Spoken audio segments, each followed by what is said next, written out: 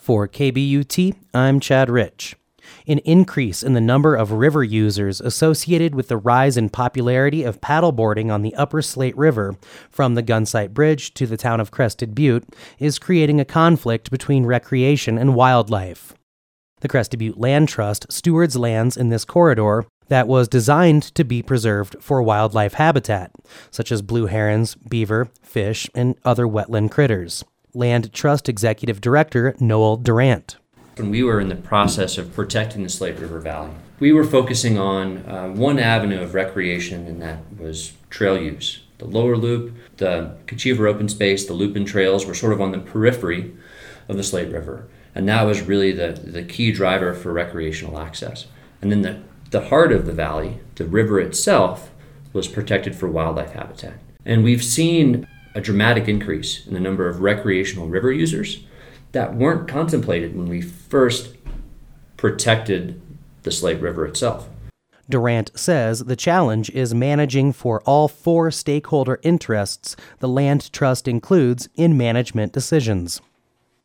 Ranchers, recreational users, wildlife, though they can't speak for themselves, but wildlife advocates, and the folks that really enjoy the scenic character of this place.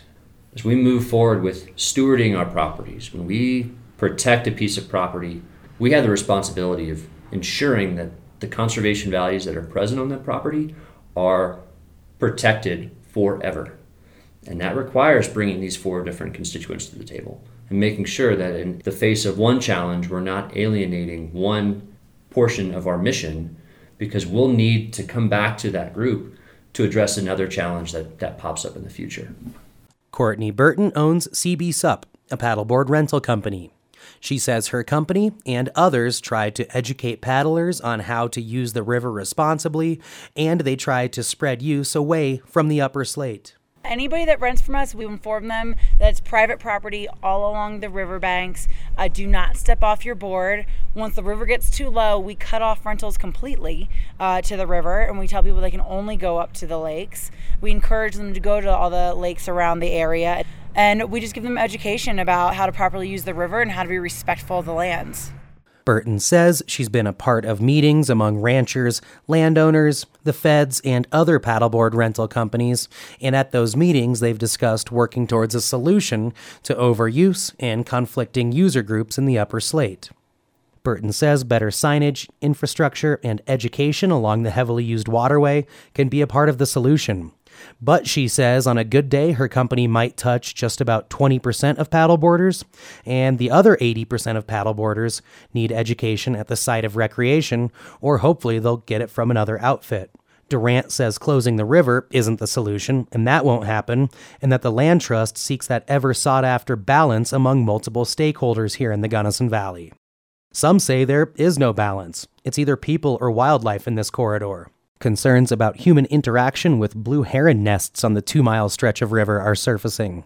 The Cornell Lab of Ornithology, a leading resource for studying birds, states that, quote, blue herons depend on wetlands for feeding and rely on undisturbed sites for breeding, and they're vulnerable to habitat loss from human intrusions that can interrupt nesting colonies, end quote. And those nests are located in the trees above the waterway. Durant says the Land Trust is hoping to gather comments on how the Upper Slate is managed or could be managed in the future. So we want to hear from each of these distinct user groups, distinct voices in our community, to give us a sense of what they view as the ideal vision of balancing recreation and wildlife, and also putting ranching in that mix too, balancing those three core areas. Durant says the Land Trust isn't seeking input on their fourth tenet of conservation, view sheds, because they're not going to build condos in the Upper Slate.